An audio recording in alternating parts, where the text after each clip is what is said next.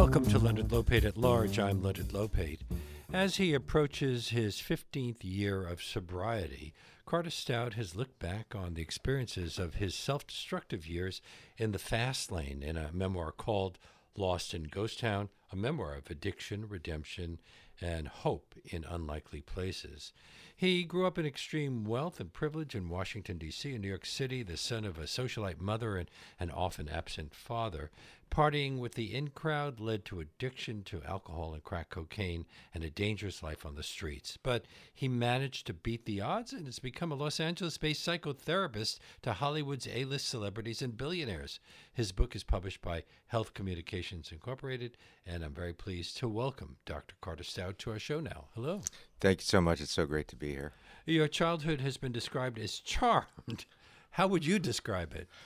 Well, if you looked at it from the perspective of the fact that I was from an affluent family and I Father grew up was a publisher? My father actually was an entrepreneur who came down to Washington, D.C. in the late 60s and saw an opportunity to create a magazine called National Journal, which he founded, which for many years down in Washington was the Bible on politics before any of the other magazines really came out. And so I grew up in that environment. There were a lot of politicians that would come by the house, and my father was very involved with that. By most people's standards, I think it would appear as though I led a charmed life, but what was missing really was the attention and the care and the love that I think all children really ask for and need. You didn't have a nanny? We did. We had a nanny that we grew, and I consider her Lily B, like my second mother, and she really filled in the gaps. But of course, I was yearning for the love from my mother and father. One of the early stories that you tell of your childhood is when you and your older brother Craig decided to run away. How old were you at the time? I was 7 years old. You ran away at 7? 7 years old, yeah. And you say it was when you first tried beer and cigarettes at Yes, 7? I started pretty early, I have to say. Back in those days, you know, you could probably remember, at least in my case, my parents were busy doing other things, and they didn't really supervise us very well. And my mother smoked, my father smoked, and we would go into their closet and take their cigarettes, and there was beer in the fridge. And I had an older brother who was my protector and a great, great older brother, but he probably was a bad influence on me. And we would sneak around and try things. And one day we decided that we wanted to run away and went and hung out under a bridge in Georgetown and drank and smoked. And what effect does beer have on a 7-year-old? It gets a 7-year-old drunk, just like it does an adult. I got drunk and got scared because I was 7 years old, and what was I doing? Far away from home, underneath a bridge with homeless people around me, and the afternoon became ominous, and the clouds rolled in, and it started to get cold, and it started to rain, and I said, better go home. So I don't know if it was a real running away, but more of a fantasy that we were a big adventure. A big adventure, yeah. Meanwhile, you write about your parents through the eyes, your 7-year-old eyes. Yes. Some people might say, poor little rich kid. I know. Well, what's interesting is my practice now as a psychologist. When I was getting my license, I had to work for 2 years in a clinic that was based out of South Central in Los Angeles, and I was working with a lot of impoverished youth and youth that was the product of drug addiction and poverty and neglect. And when I worked with these boys, I have to say that I really saw myself in a lot of them, because it didn't really matter where we came from. We were suffering from the same emotional wound of neglect. And I think I also now, as a psychologist, I treat a lot of people that are wealthy, and I hear the same story over and over again. It really doesn't matter how much money you have or where you come from. It depends on what kind of environment you grow up in, and whether your parents are really there for you in the way that you need them to be. One of the big differences in this is that the poor kids watch their parents go to jail often or That's true. suffer in other ways, whereas the rich kids' parents were protected by their wealth. Protected in some regard, but my father almost went to jail. He was accused of a number of things in the 90s, and he left the country. So Well, he could afford to do that. he could afford to do that, right? Right. How old were you when you started using alcohol and drugs on a regular basis? I was about 14. 13, 14 is when I began. I smoked cigarettes probably started maybe at age 11. Well, you can't go to the store and buy cigarettes. No, but my mother always had cigarettes around the house, and we lived in a smoking house. I mean, it wasn't like it is today. There were cigarettes and ashtrays everywhere all over our house, and my mother just allowed it. She just turned a blind eye to it. And I started drinking and experimenting with other drugs when I went off to boarding school. And I went to a place in New Hampshire called St. Paul's School, which is once again, a very privileged school. And many of the friends that I met were from New York City. And New York City was a much faster crowd than we were in D.C.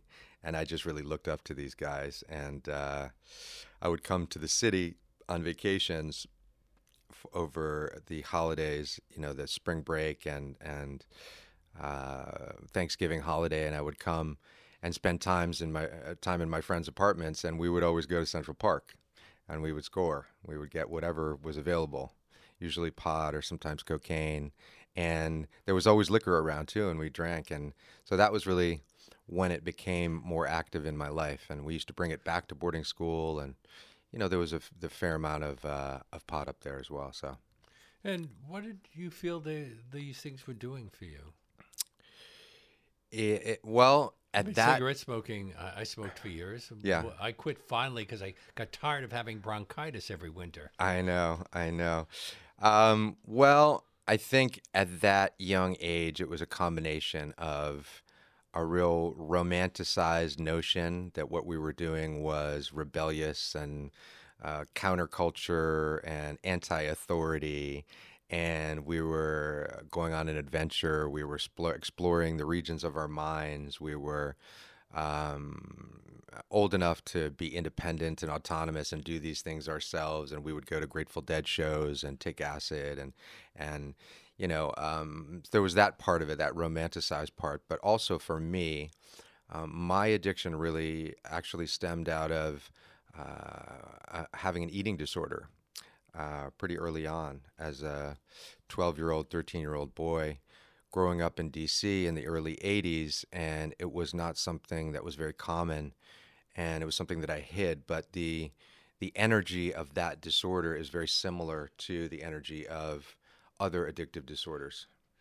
Well, you kind of suggest that all addictions have some things in common, whether they're about food or gambling or shopping or sex or the internet. I believe it's true. Well, the brain works in the same way ultimately, or the same chemicals rush through our bodies? Well, that's the way to look at it, certainly physiologically. That there are neurotransmitters that are released in our brain. There's serotonin, there's dopamine, and we get those hits when we do certain things. If you want to look at it from a different psychological perspective, I studied a lot of Carl Jung when I was getting my doctorate, and the philosophy of depth psychology would lead to a hypothesis that addiction is an archetypal energy. It's something that's out there in the universe, in the collective, and that all of us share it. All of us know it in some capacity, whether we have an addiction to our telephones or an addiction to food. Well, everybody seems to have an addiction to telephones. I It don't seems know. like it. You're in L.A., but if you go on the New York subway, you can spot the people who aren't looking at their phones a I lot know. easier. It's than quite the ones who are. remarkable, right? No, I was just here in Brooklyn yesterday with my wife and kids, and we were on the street corner, and we saw a man walking across the street in heavy traffic, and he was looking at his phone, and he almost got hit by cars going either way. And I think that people are really magnetized by their phones now. They're enchanted by their phones, by all of the things that they can do on them, these little mini computers we carry in our pockets. So I would argue that that addiction is not different psychologically than an addiction to alcohol, or an addiction to food, or an addiction to sex, or an addiction to work. You know, it's the same energy that we experience, that we feel. And I can speak from a perspective of having this energy in my life for many, many years. And your eating disorder, how is that related to all of this? Well, it was the same type of loop of obsession and compulsion as addiction. So it is the obsessive thought that is followed by the compulsive action. So Obsessive thought in the case of the addiction, I got to get high? the obsessive thought in regards to the eating disorder, which is I either want to not eat and restrict my food because I want to control how I look, or I need to purge my food. I need to get rid of it. And so that's the thought. And that thought doesn't go away until the compulsive action of doing so. And it's the same with the addict who says, I can't stop thinking about the drug and I need to go get it. Where can I find it? I need to get money to get it. I need to get high. And it's this continual loop of invasive thoughts that are only completed and stopped when they actually get it, score, and they get their fix. So that's the compulsive action. And you say that you got the drugs when you went around with your friends. So there's also a social side to all of that? Very much so. In the beginning, it was. Very much so. It was, as I said before, experimental. There was a group of us that really enjoyed the high, the experience. We had a lot of fun with it. But even from an early age, I started to have some negative and bad reactions. I got very paranoid when I smoked pot, and then I took mushrooms one time, and I had a bad experience, and I felt like these demons were chasing me, and they say it's a bad trip. But even from in my teen years, I started to see that the effects of these things were not positive for me. But I continued. And what did a typical day look like? A typical day as a teenager? Yeah, when you were going through all of this, I would have thought that I'd be scared off of doing this if I was having hallucinations that were really destructive. Right. Well, I think that deterred me from wanting to take mushrooms for a while because I didn't want the monsters to return. But the typical day, I mean, it was fairly typical, I think, for a privileged person of my background going to boarding school. You know, we got up in the morning, we went to chapel, we went to class, we would do our homework, and then at nighttime we would collect in someone's room and probably. But was it making you feel good on some level? I think the social aspect of it was making me feel good. I felt part of something. I felt like I belonged to something. I felt like I had a group around me that was insulating me from some of the pain that I was in from my childhood, and that felt good. You're listening to Leonard Lopate at Large on WBAI New York 99.5 FM. I'm speaking with Carter Stout. His book, Lost in Ghost Town, a memoir of addiction, redemption, and hope in unlikely places. Now, it's not Carter with a T, it's Carter with a D. It's Carter with a D, that is correct. That is that's the first time I've ever seen that It's name. my grandmother's maiden name. Her name was Maxine Carter, and so I was named after her. She's a wonderful matron of our family, and who passed away when I was about 12 years old. But she was about 5 feet tall, but had the energy of someone who was much larger of stature, shall we say. What were some of the strategies that you came up with to get the money that you needed each day to buy something like crack cocaine? Well, what I talk about in the book is this experience that is extremely unique. And it's hard to believe sometimes that I actually lived it and went through this. And I knew that at some point in my life, I really wanted to write it down and tell the story and share it with others as really something that was cathartic for me and something that was a release and therapeutic, but also because I felt like my story might be able to provide some hope for others that were dealing with addiction, that were struggling.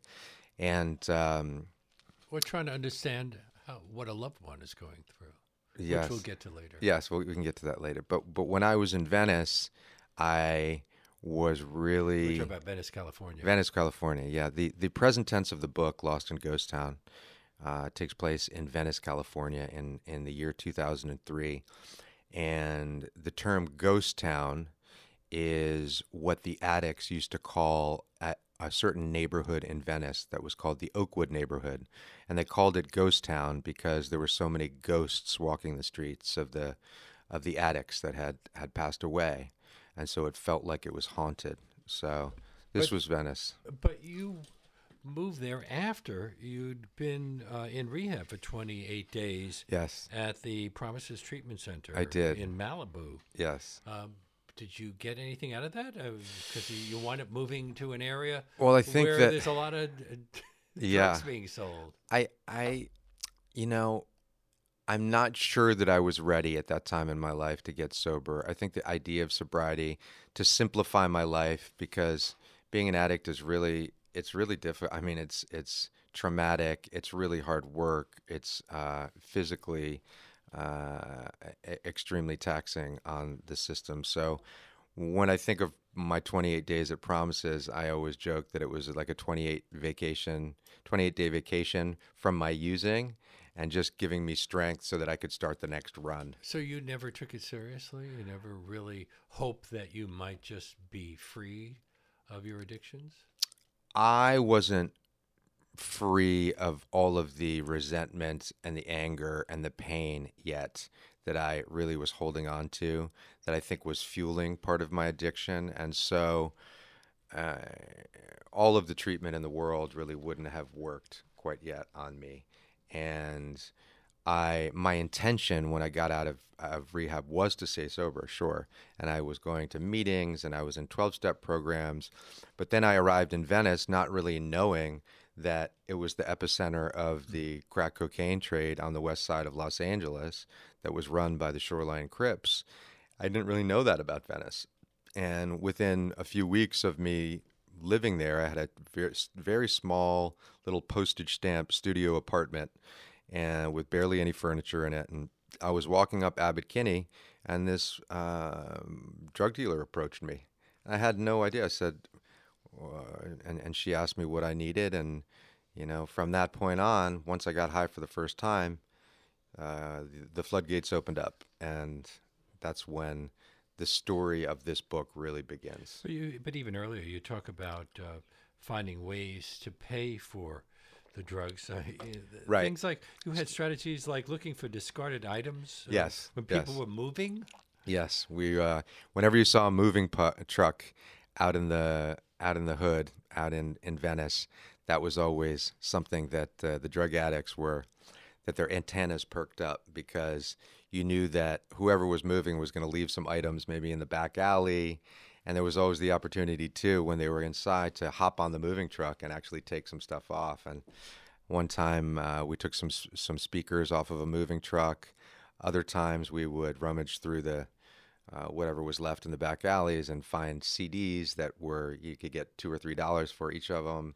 And there was you had to sell 10 of them to pay for a fix. 10 of them. And there was on Windward Circle in Venice, there was a local independent music store that would buy CDs for like $2 a piece. So we would go down. I mean, anything that we could barter, we would use. I sold all of my clothes. I sold some silver candlesticks that my grandparents had given me, that I had, pretty much anything that I could went out the door to feed the habit. Your friend, the playwright and actor Jonathan Mark Sherman, wrote the foreword to Yes. your book. Uh, who is he to you? Jonathan Mark Sherman is a beautiful, beautiful man. He's one of my best friends and has been for, I want to say, 25 years. So And during your addicted time.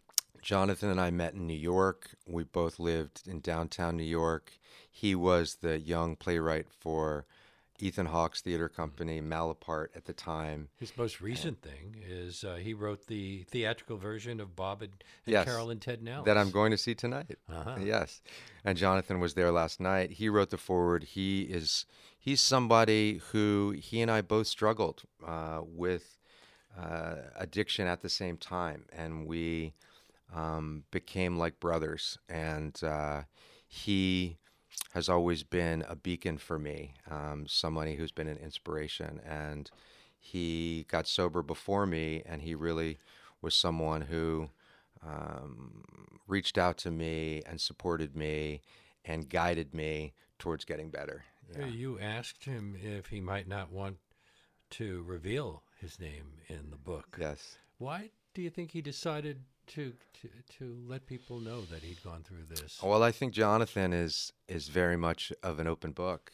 Really, he is. He's done so much work on himself, and doesn't carry around any shame or any guilt or any negative feelings about that time in his life.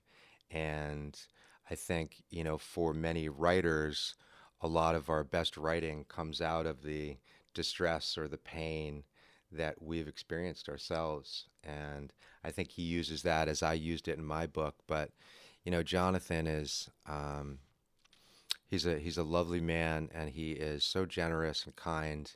And it's so wonderful to see him doing so well now. And Did you reach out to other old friends to find out things that you might have forgotten, or find out how they viewed what was going on? well, I certainly have talked to so many people about their impression of what was happening at the time. And the time in New York, I think that Jonathan and I were maybe the two that were teetering closest to the edge at the time.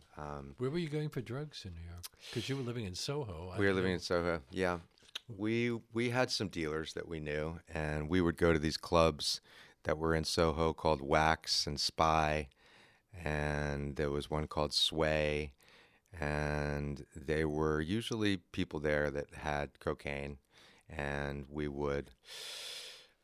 knew them, and it was easy to get. And then we had some people that would come deliver, and it was, the real problem was finding the money to get it, because we were always broke. Your family had cut you off at this point? My family hadn't cut me off, but I didn't have a lot of extra money. So we would, when I think back on that time, I lived in this beautiful apartment on King Street, and that, of course, my family had bought for me. But I didn't really have money to live. And so it was a lot of turkey sandwiches and coffee from the deli. But we managed to scrape together the funds, and we would go out, and we would, stay out all night, many nights in a row. And I look back on it, compared to the time that I spent in Venice, almost with affection, because it was before things got really bad. They were starting to get dark, but they weren't really. Well, they were getting dark for you, but They were. Soho is not like the ghost town in Venice Beach that you describe in the book. You write, this was the epicenter of drug activity in the hood and all of the characters who came with it. There were the junkies looking to score, the scammers looking to swindle, the hustlers looking to gain, and the dealers looking to get you hooked. They had become my tribe. Yes. Yes. So you were all of those things, or to varying degrees? I believe so. I was peripherally involved in all of those things. Well, you dealt drugs, didn't you? I did. I became a dealer. Certainly was a hustler. I was a scammer, and I was an addict. So I think all of those things are certainly fitting as labels to who I was at that time. But Ghost Town in Venice at that time it was a frightening place. It was such an interesting neighborhood because it was a hybrid of so many different cultures. It was there were the artists, the hippie artists that lived there, and the beatniks and the surfers, the surf rats, and then there were immigrants, and there were African American families that had been there for a long time, but the most dominant presence in the neighborhood was the Shoreline Crips, and that was their stronghold on the west side, and their numbers were staggering. They had, at least 100 or 200 young members that were on the streets in Venice. And you became a driver for one of the senior members of I the did. Shoreline Crips, a man named Flynn. Yes. He was a drug dealer? He was a drug dealer, and he and I met because the last possession that I really had to my name was a car. It was an old Ford Taurus sedan, and he needed a driver. He had gotten out of prison about a year earlier and didn't have a license. He needed someone to take him around. I had a car. Someone vouched for me. They introduced us, and he said, well, let's give this a try. And what I found, and it was an opportunity for me because it was getting free product. He would pay me with product, and he actually ended up paying me with money as well as we developed our relationship further. But he was not your typical drug dealer. He was this drug dealer who was brought up by his grandmother, Beatrice, who was a wonderful figure in his life, who was a religious woman, a kind woman, family-oriented woman. And she taught him she was always putting a book in his hand, teaching him to read. He loved Catcher in the Rye, the book, as well as I did. We would talk about literature while we were driving around. He was a kind-hearted, intellectual, spiritual guy. So he wasn't really your typical drug dealer, and the two of us just hit it off. Sometimes you meet someone that you really feel simpatico with, and the two of us just became friends, and it was almost like a brotherhood that ensued from there. And Beatrice, you write, had a warmth that made you think about the differences from your own mother. Yes. What was the one thing that Beatrice asked on the first day that you met? Beatrice asked me to look after her grandson. Uh-huh.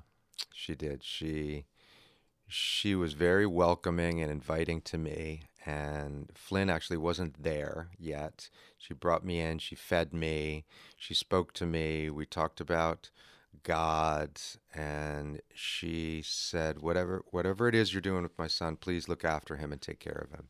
And I made a promise to her on that day that I would. Well, did you feel like you had hit rock bottom at this point?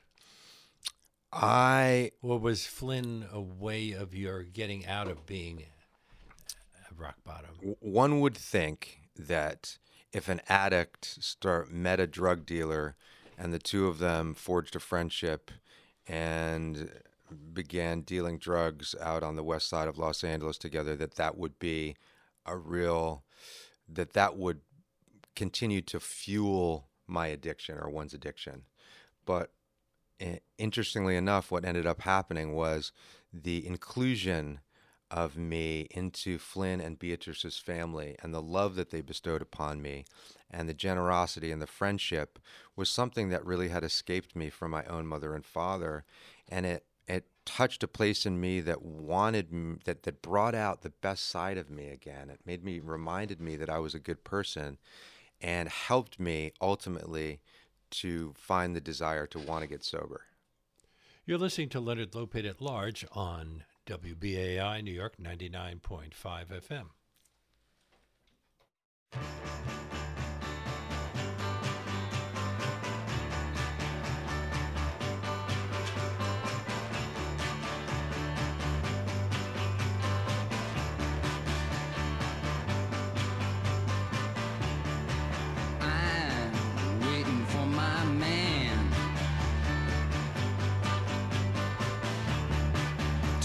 $6 in my hand.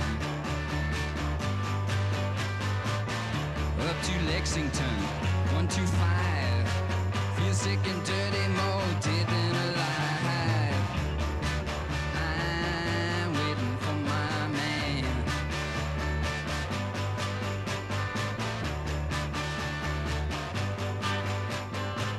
Hey, white boy, what you doing uptown? Hey, white boy, you chasing all women around. Oh, pardon me, sir, it's furthest from my mind. I'm just looking forward to a dear friend of mine. I'm waiting for my man.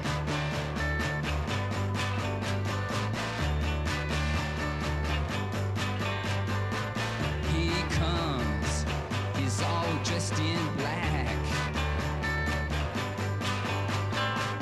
He wore shoes and a big straw hat. We're back with my guest, Carter Stout. He has written a memoir called Lost in Ghost Town, a memoir of addiction, redemption, and hope in unlikely places. It is published by a publisher, right? What's under Publishers Health is- Communications Incorporated. Yes, and printed and distributed by Simon & Schuster. So you, so Flynn and Beatrice, in a way, help you break the cycle of addiction. And you went to another treatment center, this one in New Mexico? I did. After I left Ghost Town, which I won't spoil the ending of the book because I want you to go out and buy it.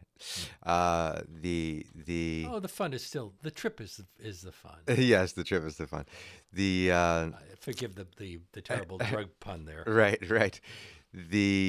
But things got very frightening at the end of my time in Venice, and I had to leave very quickly, I'll just say, and narrowly made it out, and wound up going back to treatment.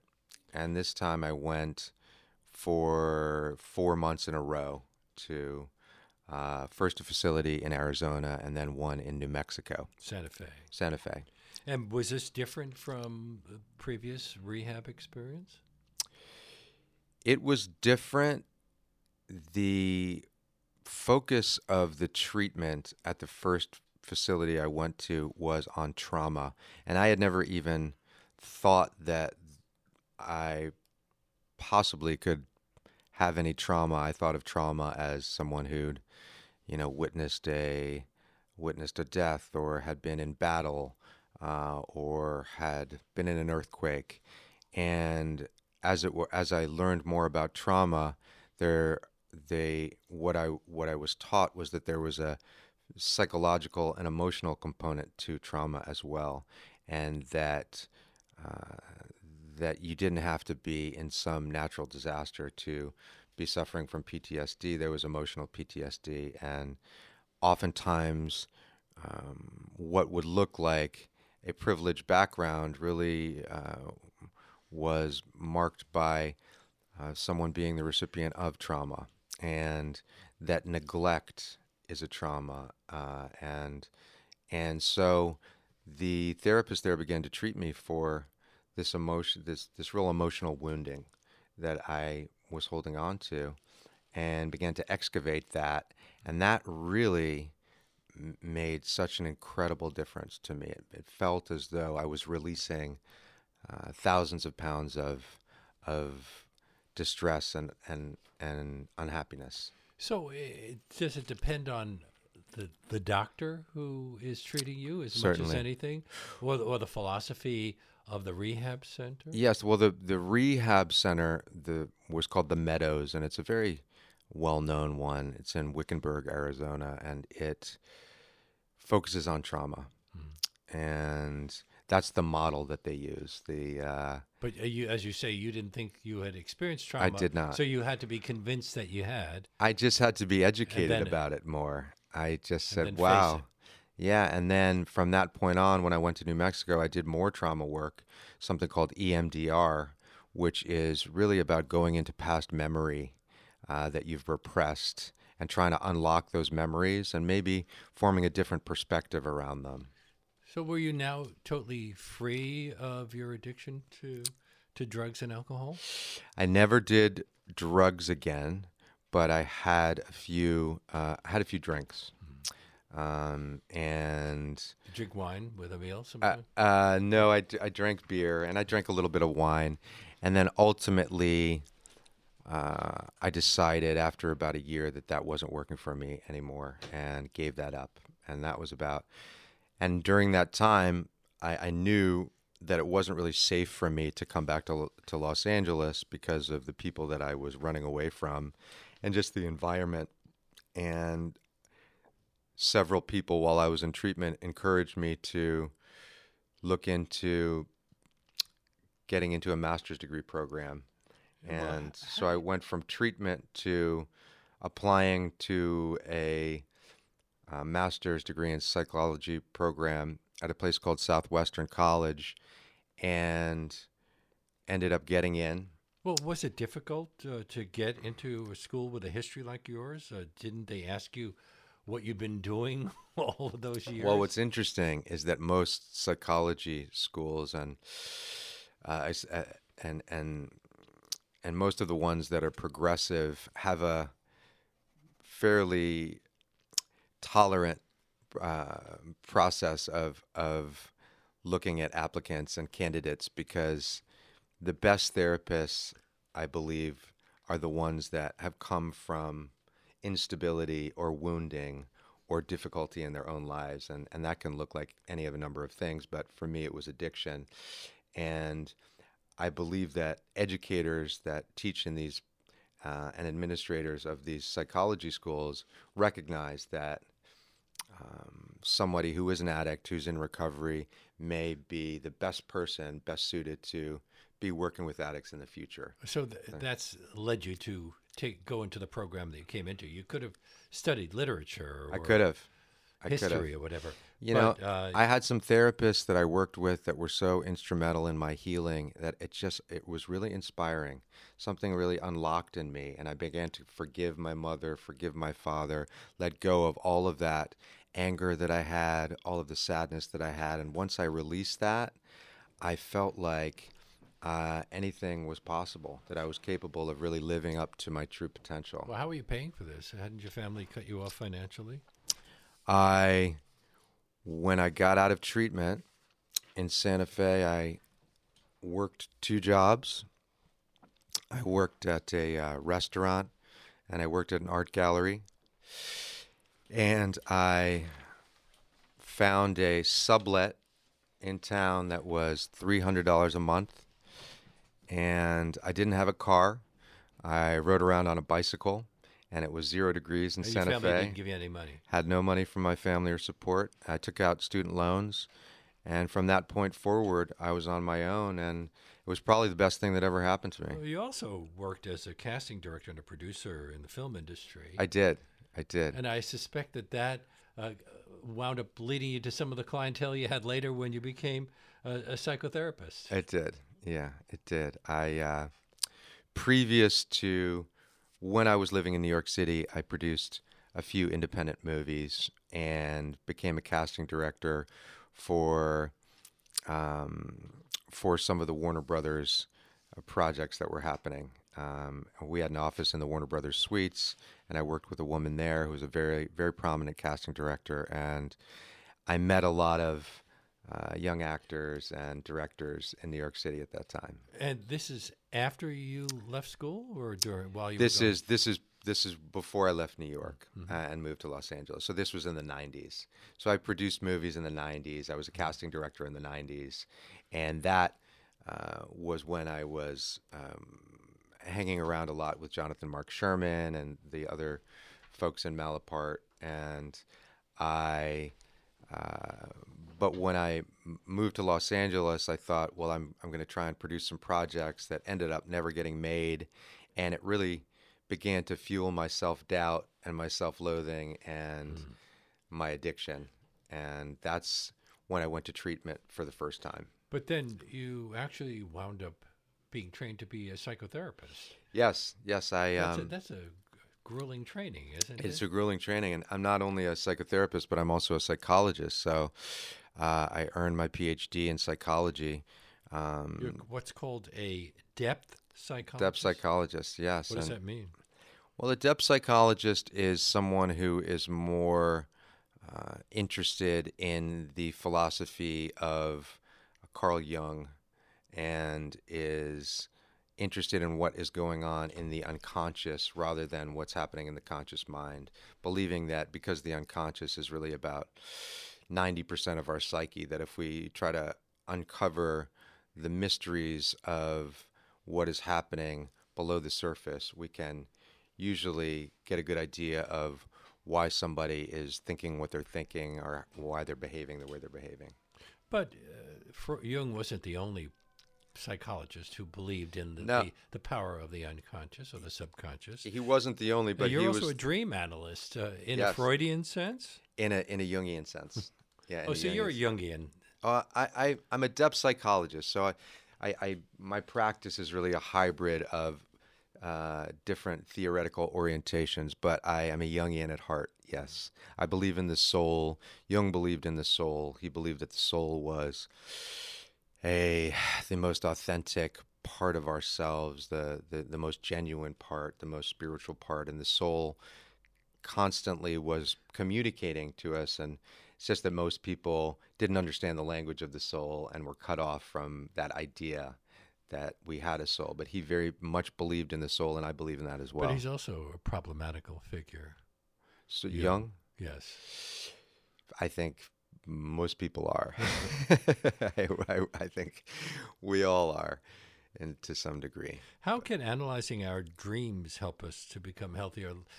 For most of us, I'll wake up remembering I had a vivid dream, but not really remember much of the dream, Right. if any. Right. That happens to a lot of us because our lives are so busy and frenetic, and we have so much on our minds, and we wake up and we've had this wonderful image of us flying over the treetops of some magical garden, and then within 5 minutes of us waking up, we forget it, and it's upsetting, and we say, "What was that? I know I was supposed to." So a very easy way to work through that is just to have a little notebook and just to scratch down a few images when we wake up, and that will bring us back into the dream, and we won't forget it. But dreams are really important. I think. Carl Jung, he analyzed over 20,000 dreams in his career, and he thought that they were the most important way to try and understand what was going on below the surface, and in a way to guide whatever type of treatment or therapy someone needed would be revealed by what they were dreaming about. One of the criteria for being a good therapist is being a good listener. What makes someone a good listener? Well, that's a great question, and it's something that I've really had to work on. Is a good listener allowed to interrupt? A good listener should allow someone to continue to complete their sentence before they interrupt. But listening really is it's a lesson in staying present. And if you can really be present with someone and really honor them and fixate on them and drown out everything that else is going on around, it's really a wonderful exchange. I think that people are so intent on getting their opinion heard and feeling validated through someone else agreeing with them that oftentimes they will interrupt or they will cut someone off. But being a good listener is really, it's an art. And it's something that takes a long time to develop. As a psychologist, I feel I'm a pretty good listener, but becoming a father a few years ago, I've really had to hone in my listening skills even more. And I have two wonderful children, a 6-year-old daughter named Maxine and a 3-year-old son named Sebastian. And there's a big difference of being a doctor and listening to somebody talk about his or her problems and being a father. That's true. And trying to deal That's with true. something on a very personal level. Do you think that it helps to have overcome serious problems to be able to help others with similar problems? Do you think your own battle with alcohol and drug addiction has informed the way that you treat your patients? I do, very much so. The in depth psychology, we talk about the archetype of the wounded healer. And it is something that all psychologists and all therapists share, is that we heal from our own wounding. The best therapists heal from our own wounding because we understand what it feels like. And we are able to convey that not only theoretically and philosophically, but also energetically to our patients. And to really feel empathy for another person, one has to have experienced something similar to what they've experienced. And trying to treat someone for things that you have not gone through yourself poses there are more obstacles in the way from you really being able to fully understand them. Do you tell your patients that you've had this past life? I do. And what's interesting about this process right now, my book came out today. Today it is launched into the world. And of course, many of the patients that I work with, they know that I've written a book, but they don't really know the history, and they're about to know a lot, which I'm not ashamed about anything that I've done or gone through, but I hope that it doesn't make them feel uncomfortable. And if they do, that's what will happen. And but it's information that I think hopefully will inspire people. The underlying message of the book is really one of hope, that no matter how far you have fallen, or however far you've gone down, that you can always climb back out and have a good life. And I'm living proof of this.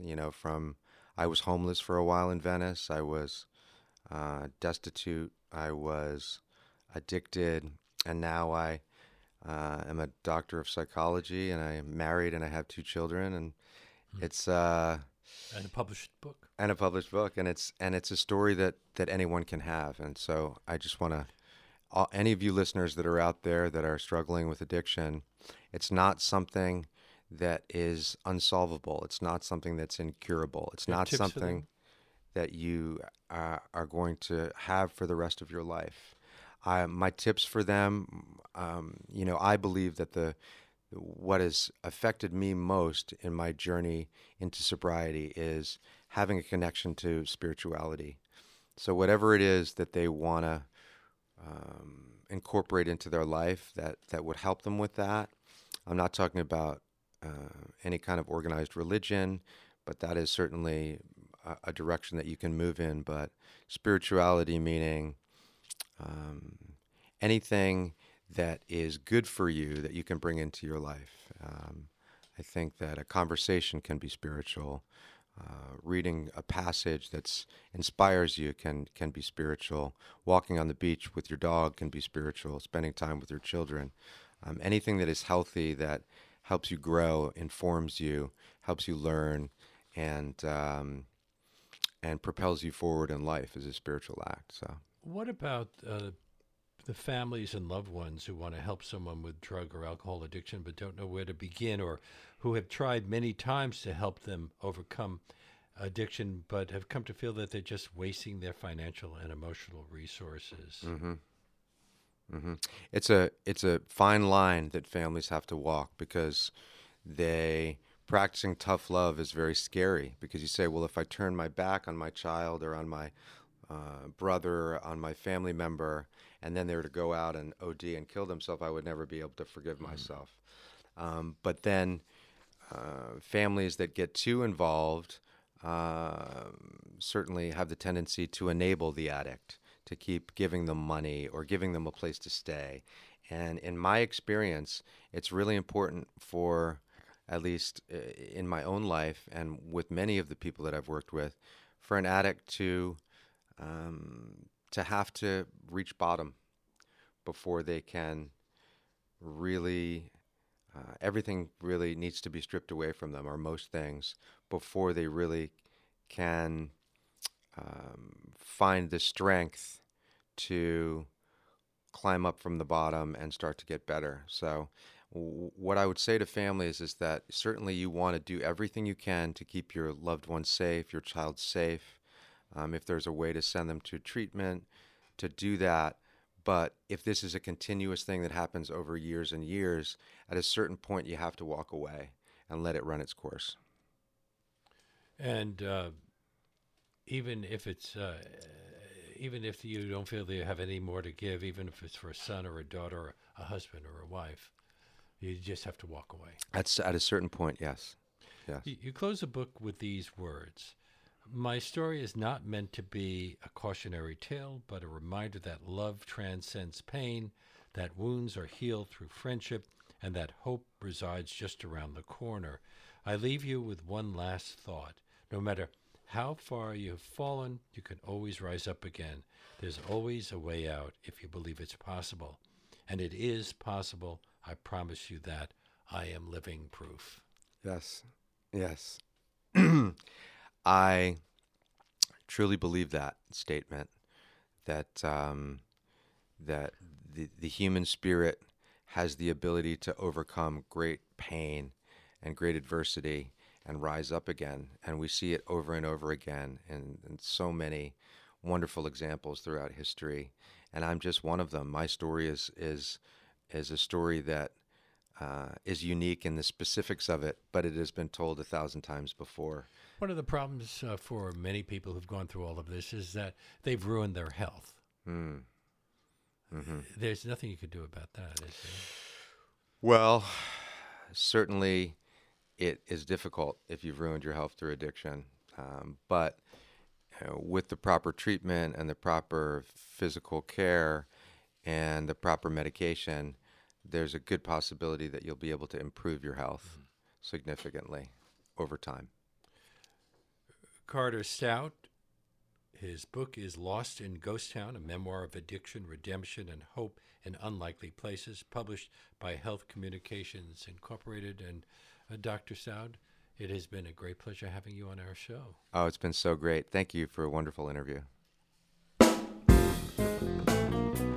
And that brings us to the end of today's show. Special thanks to Kate Guan Allison, who produced this segment.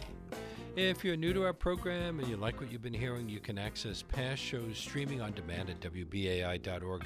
We're available as an iTunes podcast. And don't forget to check out Leonard Lopate at Large on Facebook and Twitter, and also our website, leonardlopateatlarge.com, where you can find links to all of our past shows.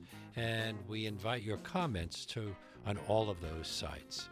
We are preempted tomorrow for special WBAI programming, but we will be back on Thursday with Noor Armani and several of the directors from the Socially Relevant Film Festival.